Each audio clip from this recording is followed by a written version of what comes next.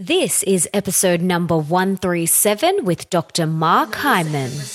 Welcome to the Melissa Ambrosini Show. I'm your host, Melissa, best-selling author of Mastering Your Mean Girl and Open Wide, and I'm here to remind you that love is sexy, healthy is liberating, and wealthy isn't a dirty word. Each week, I'll be getting up close and personal with thought leaders from around the globe, as well as your weekly dose of motivation so that you can create epic change in your own life and become the best version of yourself possible. Are you ready, beautiful? This week's episode is brought to you by the Institute for Integrative Nutrition, also known as IIN. Now, I studied at IIN in 2011, and it honestly changed my life. No joke. Not only did it give me the tools that I was desiring to reclaim my health after experiencing burnout and ending up in hospital, now you can read more about that in my first book, Mastering Your Mean Girl, but it set me on my career path that I'm on now. It also lit the fire in my belly for helping others and being of service. And I went from an aspiring blogger to holistic health coach to speaker, best-selling author, and podcaster with a thriving 7-figure global business. And guess what? It all started with IIN. It paved the way for me, which is why I'm such an advocate for their program and why I'm one of their top ambassadors. And because I'm one of their top ambassadors, I get to offer you a special discount of $1,500 off your tuition. How cool is that? So whether you want to do this course for yourself so that you can arm yourself with all the knowledge that you need for you and your family to really thrive, or whether you're a yoga teacher, personal trainer, or health writer and you want to add another tool to your toolkit, or whether you want an entirely new career as a certified holistic health coach, IIN is for you. To claim your $1,500 off your tuition, all you have to do is head to melissaambrosini.com/IIN to find out more.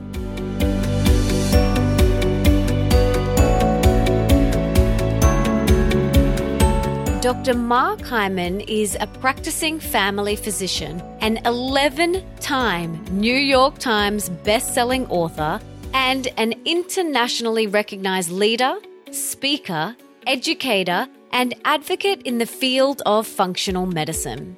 He is the director of the Cleveland Clinic Center for Functional Medicine. He is the founder and director of the UltraWellness Center, chairman of the Institute for Functional Medicine, medical editor of the Huffington Post, and a regular medical contributor in the media for CBS This Morning, Good Morning America, CNN, The Dr. Oz Show, and many more. And in today's episode, we chat about how we got so confused about what to eat, why food matters even if you are skinny and don't have any health issues on the outside, why food is medicine and why you need to adopt this philosophy, the truth about meat, what is a pegan diet, the similarities between paleo and vegan diets, why you need to avoid gluten, dairy, and sugar, the truth about cholesterol, the truth about dairy, whether we really need to eat all organic, what to eat on a day-to-day basis, plus so much more. This episode is jam-packed with goodness, and for everything that we mention in today's show, you can check out in the show notes, and that is over at melissaambrosini.com/137. And before we dive into today's episode, I want to read the review of the week. And this comes from KittyCat85 Music. And she says, "Thank you for your wonderful, inspiring, and insightful interviews. You are helping to spread important messages to everyone about their health and bodies. You are truly making this world a better one. Thank you." Thank you so much, Kitty Cat. That is so beautiful. And reading my reviews every week is one of my favorite things to do. So thank you to everyone who's left a review. And if you want to be the review of the week for next week, head on over to iTunes and leave me a 5-star review now.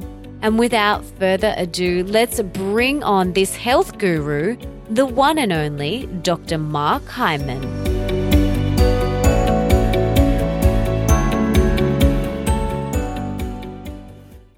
Welcome, Mark. It is so great to have you on the show. But before we dive in, can you please tell us what you had for breakfast this morning?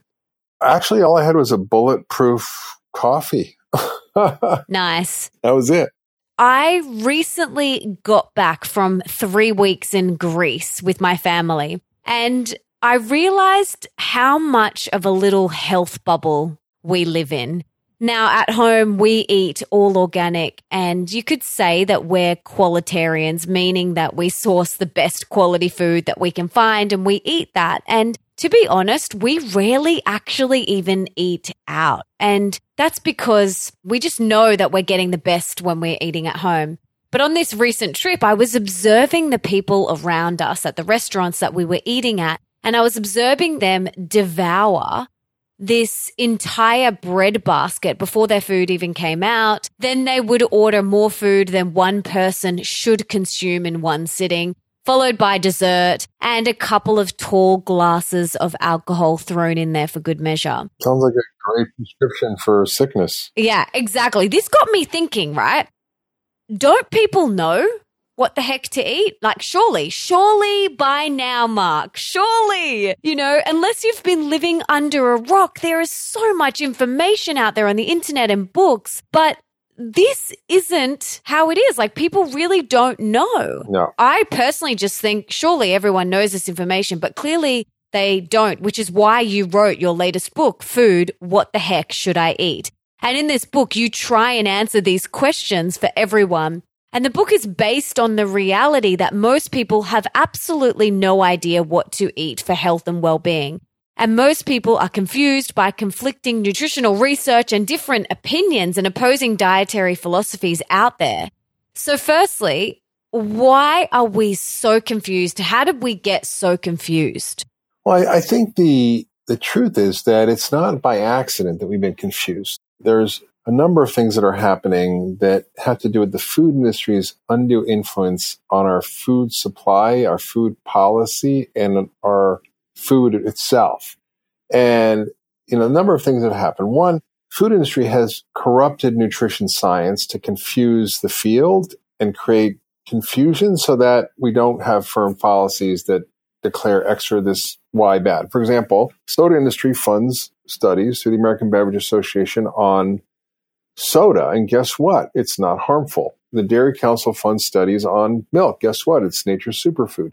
Neither of those are true, but that's how the science gets confused. Also, they are strictly opposed to policies that would improve the education of consumers. For example, the dietary guidelines in the U.S., which are often influenced from the industry that corrupts the dietary guidelines process, again, telling us to drink 3 glasses of milk a day where there's no evidence for that, and ignores huge amounts of evidence to the contrary around various things like sugar and carbohydrates as a driver of obesity and disease. We also have food policies from the government that are controlled in part by the food industry, which has billions of dollars of lobby money. For example, just the Farm Bill alone, which governs 80% of which is food stamps, which is food assistance to the poor, is $500 million is spent on that Farm Bill by 600 lobbyists to shape the Farm Bill so that we don't cut benefits for soda. Why are we paying $7 billion a year for soda with food stamps? Why are we paying probably 70 to 80% of the food that's bought with food stamps is disease-producing food? Why do we then subsidize those disease-producing foods with our food policies that support commodity agriculture that grow corn, wheat, and soy that are turned into junk food? There's all these conflicting policies. Why do we allow unrestricted food marketing to children where other countries have banned it? For example, Chile has removed all cartoon characters, has put front-of-label packaging warnings on the packages. So cereals have big warning boxes, warning labels on the cereals. Instead of showing it as a health food, it's a harmful food. The advertising, marketing on print, radio, TV, movie theaters for any junk food. So it's a whole fascinating level of infiltration of the food industry into our food policy that's really led us to have this really huge amount of confusion. And then, of course, you've got, media jumping in the fray by, they don't report on studies properly. They don't report on conflicts of interest. They don't report on the kind of nature of the study, whether it can prove cause and effect or not. And so they end up with a lot of information that's super conflicted and confusing. And it's enough to make any consumer just go, I don't know what to do. Mm. And for a lot of people, they might think, well, why does food actually matter? Like if I don't have a health issue on the surface, as long as we are getting enough to stay healthy and stay in a healthy weight, as long as we enjoy the food we eat, does it really matter? Like I see a lot of people, they're like, oh, it doesn't really matter. It won't hurt. But how important actually is the food? It's extremely important. I think most people think that if they're not fat, they're fine. But there's a lot more to being healthy than being thin. In fact, there are many people who we call skinny fat. They're fat on the inside and not on the outside, or skinny fat. And that's a big issue because we have people who really are metabolically obese without necessarily having the problem of having the obesity, but metabolically they're sick. And it also can lead to autoimmune disease and gut issues and much, much more. I feel like unless you've been living under a rock, like, shouldn't people know this by now? Not really. I don't think so. I think people really don't have a clue about this because of what I suggested, which is that there's so much confusion in the space as it relates to the information we're getting. It's all conflicted. Now, you say food is medicine. What do you mean by that? Well, we think of food as calories, right? Which is essentially calories that will fuel our energy needs. But what we know is that food is so much more than that it's actually information. That it's like instructions that is hugely powerful in driving our gene expression, our hormones, our immune system, our gut microbiome. Pretty much everything that matters in our biology, our hormones, all driven by this incredible thing that we do every day, which is consume pounds of food. It's the most important thing we do every day to regulate our biology, our health, our well-being. And most people don't connect the dots between what they eat and how they feel. And think if they're only eating enough food, it's okay. But they don't realize that the quality of their energy, their brain function, they don't even know, for example, how actually it's affecting them because they've never changed their diet to eat a healthy way to change their brain chemistry, change their hormones and everything else. So what do we eat? What the heck do we eat? Like, I want everyone listening to walk away from this episode not more confused or overwhelmed or stressed out. Tell us, what do we eat? Well, I wrote a whole book called Food, What the Heck Should I Eat?, which is really about this. And I go through every category of food, whether it's meat, fish, poultry, whether it's vegetables, fruit, nuts and seeds, beans, grains. And I talk about what does the science show? What do we know? What do we don't know? What are we confused about? And from there, I kind of create a summary of what are the things in each area you should know. For example, if you're going to eat meat, does the science show that meat causes disease? And what is the quality of the science? And how do we know what we know? And is it reliable? And what is the contradictory science? Because if you listen to, for example, sort of vegan movies and so forth, it paints a pretty horrible picture of what's actually happening. And it's based on a lot of pretty crummy science or twisted science or cherry-picked science. And we know, for example, that, as a species, we've been consuming meat for 8 million years. And, this is what our bodies have designed to run on, but not what we're eating today, which is factory farm meat. So yes, we should not be eating factory farm meat. It's bad for the planet, bad for the environment, bad for our health.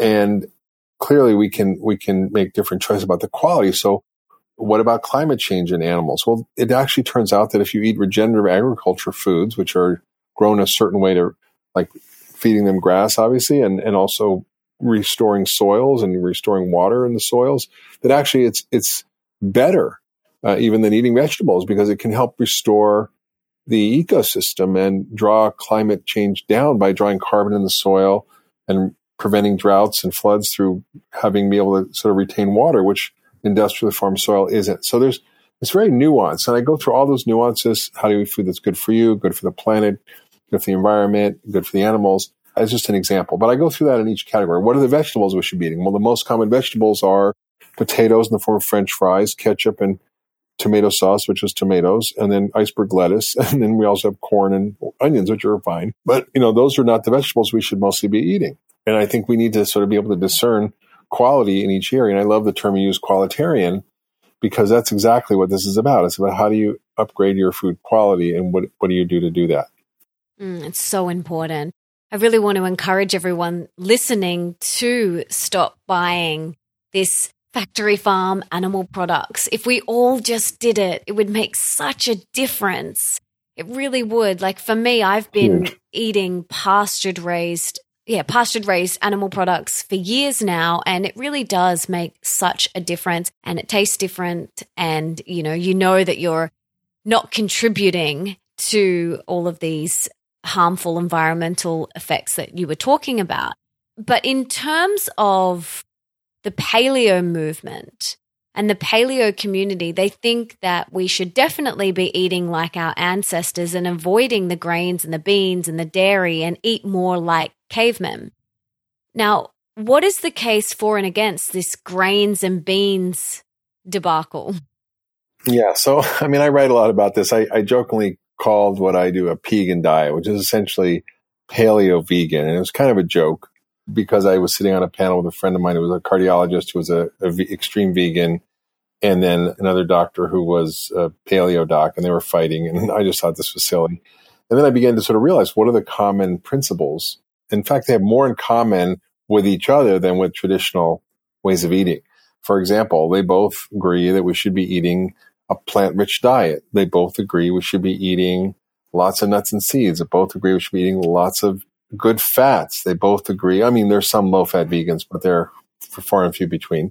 They both agree that we should not be eating dairy. They both agree that we should be eating foods that are sustainable and that restore the planet. They both agree we shouldn't be eating foods that are full of hormones, antibiotics, pesticides, GMO. They both agree we shouldn't be eating junk food and processed food. They both agree that we shouldn't be eating a high glycemic starch diet. So these are really common things that they're agreeing on that are foundational principles for a healthy diet. And in fact, the only things they disagree on are meat, animal foods and grains and beans. And that's pretty much it. So when you look at that, you go, okay, well, what does the science say about meat? What does the science say about grains and beans? And I think, typically it depends on, your own individual needs and your own individual requirements health-wise. For example, if you are, obese, if you're diabetic, if you have significant gut issues, if you have autoimmune disease, you might not do well with grains and beans. But if you're otherwise healthy and you can include them as part of your diet, as long as they're whole grains, not grain flours, even brown rice flour or quinoa flour, these are all turned into flour, which is a very high glycemic and actually is a real problem for most people in the world, which has high levels of sugar. It actually turns to sugar. So I think it's really important for people to understand that we need to get people healthy by eating whole foods. And if they are already sick, we may need to sort of modify what we're doing. So I don't think there's any absolutes. I think gluten is potentially a problem for a lot of people, especially how we use it in this country, which is mostly as flour. Nobody's eating wheat berries. And I think that in itself is an issue, that we're eating a lot of this 133 pounds of flour. I think we also, are consuming very few other whole grains. Nobody's consuming a lot of quinoa or buckwheat or amaranth or black rice or brown rice. The people are eating mostly processed grains. And I think that should not be part of our diet. As an occasional treat maybe, but not as a staple. What about refined sugar? Well, I think, we're eating 152 pounds of sugar per person. We used to eat 22 teaspoons a year. We might now eat 22 teaspoons a day of sugar. Whoa. And it's not hard to do if you have one soda. The average kid has 35 teaspoons of sugar. If you have, one 15-ounce soda, that's easily 15 teaspoons of sugar. You add a latte on there, which is a sweetened flavored latte. That's another equally amount of sugar. So you could quickly, with 2 drinks, get to your entire amount. And that's not counting everything else you're eating that's like sugar, like flour. So I think that's the problem. And I think sugar, we know, and is meant to be used sort of as a treat. In fact, we would get a honeycomb we would find, or we'd find some berries or something sweet, but it's not a staple in our diet. And what it's done is it drives insulin in the body, which then causes you to store fat, particularly belly fat, and gain weight. And it's really a huge driver of chronic disease. So we know that this insulin problem causes heart disease, cancer, diabetes, Alzheimer's, and much more. And so we really have to be aware that we don't want to eat a diet that raises our blood sugar, and sugar does that clearly. I think it's a shame that if on the surface, even though, like I said before, there may not be any physical health degenerative signs, like you might not have asthma or you might not have eczema, which is, usually the first start of inflammation in the body. And often it takes people getting to these really chronic stages before they listen up and look. And I don't want it to get to that place for people. It's, these little things that we do each day. It's the gluten every day. It's the commercial dairy every day. It's the refined sugar every day that add up and add up and add up. And I just really want everyone listening to be mindful of what you're doing daily, because it's the little things that you do each day that add up to big results or big consequences. Yeah, absolutely. I mean, it's a huge issue. And I think it's not the one little thing you have here or there. It's just the volume. I mean, the average American has about 3/4 of a pound of flour and sugar every single day, right? Those are pharmacologic doses. Wow. Wow. And for years, we were told not to eat cholesterol and avoid eggs at all costs, and that eating cholesterol was bad for your heart. But the latest government dietary guidelines overturned 35 years of dietary recommendations to cut fat and cholesterol. Like, how did that happen? That is a great question. What happened was that we had a theory that was unchallenged, which is that dietary cholesterol causes heart disease, because we know that cholesterol causes heart disease. So therefore, dietary cholesterol should cause heart disease. Well, it was never proven, and it was never studied carefully. And when it was studied, it was found to not be an issue. I think, we have to just be very careful and look at the data and not base it on assumptions.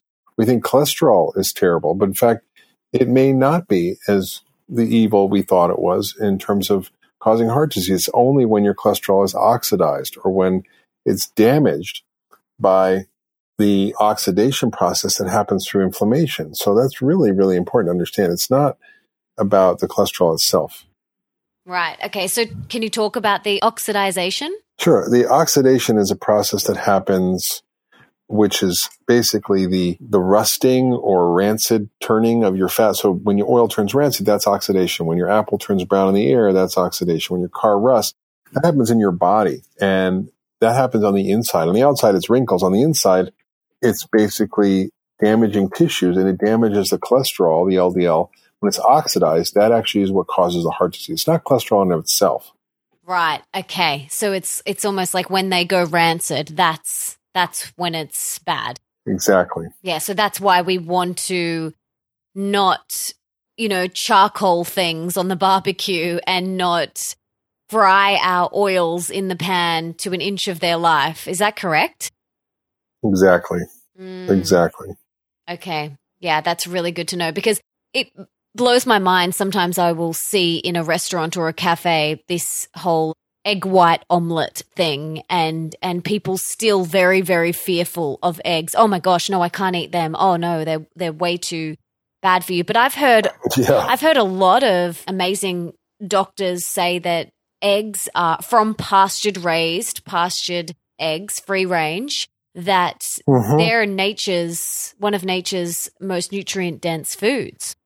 They are. It's what you have to give to a new life. That's all the nutrients you need to create a new life. So for sure, it's got all this brain stuff and good fats and antioxidants and lutein and carotenoid. I mean, it's very powerful, especially if it's, not a factory farmed egg. Yeah, absolutely. I mean, if you have your own chickens in the backyard and you're feeding them all organic scraps and you know what they're eating, that's even better. But I've got a farmer that I know what's gone into mine, and it's all pastured raised and free range, and they're really, really good quality. You can really taste the difference as well. I've also heard another doctor say eggs are nature's fertility food. And that's interesting. Yeah. In some ways, for sure. I mean, I think it's really about the quality of the food. And if you're eating food that's very nutrient dense, it's providing, nutrients for a new life, you're getting a lot of things that are going to help, you be more fertile, for sure. And I want to talk about dairy for a minute, because many years ago, I went to a doctor and I was actually going for a routine pap smear because I don't have a regular doctor that I see. So I just went to this local one and had to fill out all the forms and kind of do that whole health history. And she said, is there anything you're allergic to, or is there anything you avoid, and things like that? And I said, oh, well, yeah, I avoid gluten and dairy and sugar and things like that. And she said, why would you avoid dairy? And I said, oh, well, I went on to explain why. And she was like, well, where are you getting your calcium from? Oh, my goodness. Yeah. And I said, oh, and she said, if I was you, I'm the profession. Yeah, for sure. She said, I'm the professional here. And if I was you, I would not eliminate an entire food group. So can you talk to us about dairy? Give us the truth about dairy. Yeah, well, I mean, the truth about dairy is that we've believed forever that it was not something we should avoid at all, that we should be eating a lot of it, and that we should be eating 3 glasses a day of milk. And the evidence just isn't there. I think if you really look carefully at the evidence, a lot of it's been propaganda from the food industry. In fact, the Dairy Council partnered with the government to create these got milk ads, which made all kinds of false claims. And then the Federal Trade Commission, which is our governing body over the airwaves, said this is not okay. You don't have the data to make these claims, and you're making false claims about the benefits of milk. And they had them take off the ads from the television. So I think we really, really kind of have to rethink our whole view here, that we know from the data that it may increase the risk of fractures, that it may not be the best source of calcium, it only has vitamin D because it's added to it, and that people drink skim milk, which actually may cause more hunger and obesity based on the data we have. So it's definitely not nature's perfect food. We know it may cause increased risk of cancer, it causes increased risk of type 1 diabetes, autoimmune diseases. It's linked to asthma and allergies and gut issues and irritable bowel, and number one cause of constipation in kids. It's a very significant issue. What are your thoughts, though, if you can get raw dairy from a trusted source? Well, I think if it's goat or sheep, it has A2 casein. The trusted source is depends on what kind of cow it is, right? So it's not only if it's grass fed. If milk, for example, they milk organic cows, and they have tons of hormones in them. If you look at the effect of the hybridization process, we've taken out all the A2 casein from cow's milk, and now it's all A1 casein, which is much more inflammatory, much more likely to cause disease and gut issues. For example, A2 casein is much better tolerated. That comes from goat and sheep. Mm-hmm. Right. Okay. So goat and sheep would be a more desirable choice than cow. Is that what you're saying? Yeah. Have you noticed in your practice people who may have an intolerance to cow can handle goat and sheep a bit better, or what have you noticed? Absolutely. I can't drink dairy at all, and I tried some goat milk, and it didn't bother my gut. It didn't cause any skin issues, which it does for me. So it's pretty amazing. Very interesting. Super interesting. And what about allergies and asthma? I think people do better with goat and sheep milk. Now, some people are reactive to that as well, but it's really worth making sure that people try out themselves and see how it feels. But there's no need for dairy. I mean, we're the only species, other than humans, are the only species that drink milk after weaning. Right. Yeah. Yeah, that's so true. Yeah. Now, I'd love to hear your thoughts. We've covered a lot. We've covered, vegetables. We've covered meat. We've covered dairy. We've covered cholesterol, sugar. What are your thoughts on organic versus non-organic? Like I said before, I am definitely a qualitarian, and it's something that I will never skimp on. It's like if an organic avocado costs this much and a non-organic one doesn't, I'm always going to go for the organic, because if I have the choice and I can, I'm going to. So what are your thoughts on this? Yeah, I think absolutely. I'm on the Environmental Working Group's board, and we identify where are the most contaminated foods, what are the best, both in terms of fish, meat, and also produce. And, we know there's a lot of the foods we're eating are highly contaminated. For example, strawberries that are not organic have huge amounts of pesticides on them. They're the number one most contaminated. And there's others that may not be so bad that you can eat that are not organic.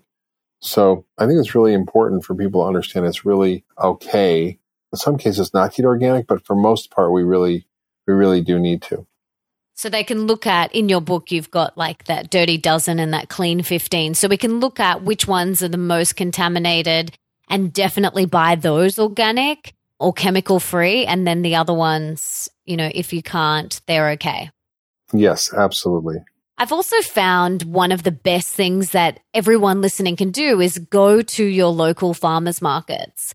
I know at my local farmers market, there is an organic store. And then next to it, there's also just a chemical and pesticide free store. So if you don't want to buy all organic, or if you can't get your head around it, then even getting spray-free, chemical-free, pesticide-free is much better than going into the supermarket and getting these chemical-laden fruits and vegetables that you are literally ingesting. Absolutely. Absolutely. Or even better, grow your own produce. Mm-hmm. That's an option. People can do it. I mean, there's all sorts of ways to do that these days. Yeah, absolutely. If I had a big backyard, I would be doing it for sure. So, Mark, is there anything else we're missing? Like for people listening and they want to get started, they want to start making some subtle shifts besides reading your book, which we'll link to in the show notes and everyone can go and grab because it's such an amazing resource. And I think it's a book that every single human being needs to read. Is there anything else that we haven't touched on that you want to mention? I really want people to be armed with all of the knowledge so that they can go out there and start making the best and healthiest choices for themselves and their family. I think it's important for people to realize that it's not that complicated, that, there are so many competing camps out there: vegan, paleo, keto, low fat, high fat, low carb, high carb. I mean, there's so many different approaches to eating. And when you sort of pair out all the sort of the noise, you look at what are the principles of eating healthy that everybody should be aware of, that everybody pretty much agrees on. And then within that, there's a fair bit of flexibility. And I think I talk about the 12 principles of a pegan diet. And essentially, they're the things I mentioned before. It's eating a plant-rich diet, not necessarily plant-based, but 50 to 70% of your plate should be vegetables. So tonight, I'm having some grass-fed ribeye steak, not a big portion, a small portion. I'm having roasted mushrooms. I'm having snap peas, and we're having fresh zucchini for the summer. So I'm having like 3 vegetable dishes with a little protein as a side dish. And I think that's really what we should be focused on. And for lunch, for example, I had a watercress salad with fresh summer tomatoes because it's summer here, avocados. I had watermelon radishes. I throw some pumpkin seeds on there and olive oil, vinegar, salt, and pepper. Delicious, amazing lunch. So it doesn't have to be super complicated, but we should be eating, at least, they say 5 to 9 servings. I think we should be eating probably up to 10 cups of vegetables a day, which is a lot. But I like to see people eat more, which is, almost twice as much as 9 servings, right? It's a half a cup per serving. People should know that fats are not bad, that we need good quality fats in our diet. Olive oil, avocado oil, nuts and seeds, that we need, even grass-fed ghee can be okay. We need coconut oil. All those are fine to eat. We need to also realize that we should be eating good quality nuts and seeds as a good part of our diet because there's tons of evidence that they help prevent disease. We should be eating a low glycemic diet, which is low in starch and sugar. We should be eating a diet that's avoiding non-food substances that are, 3 to 5 pounds of chemicals we eat every year in our food, including additives and pesticides and artificial sweeteners. These are not benign substances. So if we're eating animal foods, we should eat foods that are sustainably raised or regeneratively raised, that we should be harvesting fish in ways that are sustainable and growing fish in fish farms that are environmentally sound, as well as, promote healthy fish as opposed to not. We should be eating foods that are just generally real whole food, that are very few steps from the field to the fork. These are just simple principles that everybody really can follow that are going to make a huge difference in terms of what they're doing. And the pegan concept it's kind of a joke. It was just to sit down, what are the principles of healthy eating across the spectrum of all diets? Yeah, I love the concept of the pegan diet. I thought it was hilarious when I first heard of it. It's such a great concept because, Yeah, there's a lot of debate, but there also are a lot of similarities. And I totally agree. You know, we're all saying eat more vegetables. Absolutely. We need to make sure, you know, a majority of our plate is just covered in the rainbow colors of vegetables. That's where we're getting so much of our nutrients. And if they can be chemical and pesticide free, even better. So I love that. Thank you for coming up with that term and shining some light on the dairy, the sugar, the grains and the gluten, the cholesterol, the fats, the nuts and seeds. You know, we've covered a lot and everything is in your book, which I highly recommend everyone getting. But before we wrap up, I would love to turn the spotlight on you a little bit now. And I'd love to hear what's something that you're working on or would like to improve within yourself at the moment. Well, I'm sort of pushing the edges always. I'm working on optimizing my health through various techniques that I'm using, including ozone and intravenous nutrients like glutathione and NAD, and increasing my exercise routine in a certain way to help me get fitter, stronger, a lot of yoga. And I think I'm working on, you know, really continuing to sort of eat a very whole foods diet that I'm doing. And I'm always sort of tweaking things, but just focusing on sticking to eating a lot of vegetables, nuts and seeds and whole foods. And that really helps me. So I you know, it's just really a lot of the same things I've been doing, but some of the other stuff is kind of fun and different. Awesome. Now let's pretend that you have a magic wand and you could put one book in the school curriculum of every single high school around the world. Now, besides all of your books, let's presume they're already in the curriculum because they absolutely should be. What is one other book that you would choose? Around health and nutrition? Oh, anything. It could be absolutely any book that you just think every high school student needs to read. Great question. Well, I think one that influenced me and that, you know, speaks to a lot of these themes that really shape my thinking about our place in the world and nature and health was Walden, on Walden Pond by Henry Thoreau, which was his experiment of living simply by a lake in Massachusetts. And it's a very beautifully written, powerful book that sort of speaks to a lot of the issues we have today. Is it fiction or not? No, it's not fiction. No. It's a journal that he kept during his 2 years of living simply. Beautiful. And it's just full of beautiful prose and great ideas. And yeah. Awesome. We'll link to that in the show notes as well. Now let's talk about how your day looks and in particular your morning routine. Do you have a morning routine? And if so, can you share it with us? Well, I travel a lot, but I do wake up and usually meditate for 20 minutes, and I do that twice a day. I will typically either do intermittent fasting if I don't know where I'm going to be able to get my breakfast, and have coffee. I would say I have bulletproof maybe, you know, a few times a month, but otherwise I'll have sort of eggs and avocados and tomatoes with olive oil. I call it my fat breakfast. I sometimes do a shake, but no, not so much these days. I think that's sort of, you know, my morning routine. And then I, you know, get in the day. Sometimes I sit and have coffee with my wife and just talk, which is nice. So it's a little sort of chill morning. And then throughout the day, I do work but I also take time. And like today, for example, I had, you know, work in the morning a little bit with calls and some paperwork, but I played tennis for an hour, had a nice little lunch break, and then been working this afternoon. We'll, you know, basically tonight we'll have some nice dinner, maybe play some more tennis with my wife and, you know, do a little putzing around the house and read a book and go to bed. Beautiful. And what are 3 things you're most recently grateful for in your life? I'm grateful for my wife. I'm grateful for my kids. I'm grateful for being able to do the work I do in the world and have fun and be happy in it.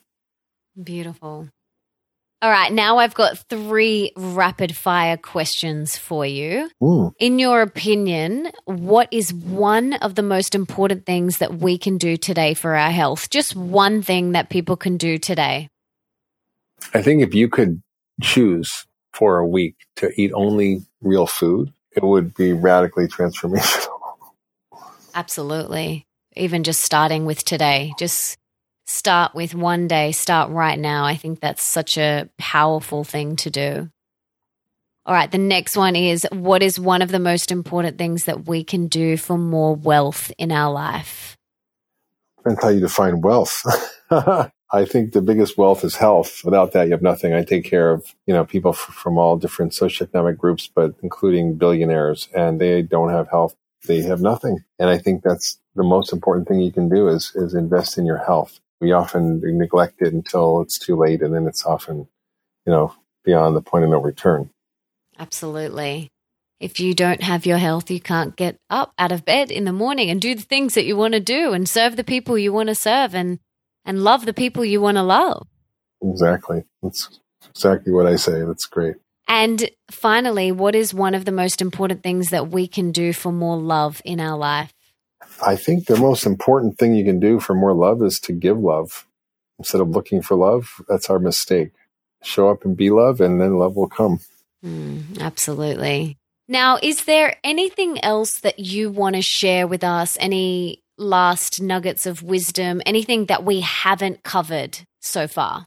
No, I think we've covered a big spectrum here. I think, the question I think most people don't think about is not only the impact of food on their health, but on everything that matters to us. What you put on your fork impacts obviously your health and well-being, but impacts climate, impacts the environment and environmental destruction or preservation. It impacts our economy. It impacts social justice. It impacts education. It impacts national security. It impacts pretty much everything that we care about in a big way. And most people don't realize that. Yeah, it sure does. It really does. It's not just your health. It's impacting the world, the environment, everything. Mm-hmm. Every choice we make matters. Yeah, absolutely. Now, I've got one more question for you. I'm a massive believer in service, and I want to know what I personally and the listeners today can do to serve you. How can we serve you today? Serve me? I don't really need to be served, but I think by being conscious about what you're doing in terms of food and what you're choosing will have an impact across the whole food system. And I think that's really an important, empowering thing that we have, that we can do something about. Most problems in the world, like war and natural disasters, it's hard for the individual to do something about, but we all eat every day, multiple times, and the choices we make have an impact on everything. And so I think in terms of service and service of humanity, by focusing on the choices you make that bring life and health and wellness as opposed to bring death and destruction is really an important and honestly, a powerful responsibility that we all have. Absolutely. And it all starts with us, with us making these conscious choices and decisions. It starts with us in our own home. And when we stand up, when we make these powerful choices, it ripples out into every area of our life and all of our relationships, and we inspire those around us. Absolutely. Well, Mark, thank you so much for writing this book, Food, What the Heck Should I Eat? It's a great book. I've got it here in front of me. Thank you so much for writing it and pouring so much love into it and for sharing on the show with us today. I really hope that everyone listening has a bit of a better understanding of what to eat and the next steps for them. So thank you so much for being here and for sharing all of your wisdom and knowledge with us today. Oh, of course. My pleasure. I really do hope that you guys are a little less confused about what to eat. And I want to encourage you guys to grab Mark's book. It's amazing. Food, What the Heck Should I Eat? I'll link to it in the show notes. And I hope you got a lot out of today's episode. And if you did, please subscribe and leave me a 5-star review in iTunes or on your podcast app, because that means that we can inspire and educate even more people together. And don't forget to tell me on social media, either on Twitter, Instagram, or Facebook, who you would like me to have on the show. And for everything that Mark and I mentioned in today's episode, you can check out in the show notes. And that is over at melissaambrosini.com/137. And you can also listen to all my other episodes there too.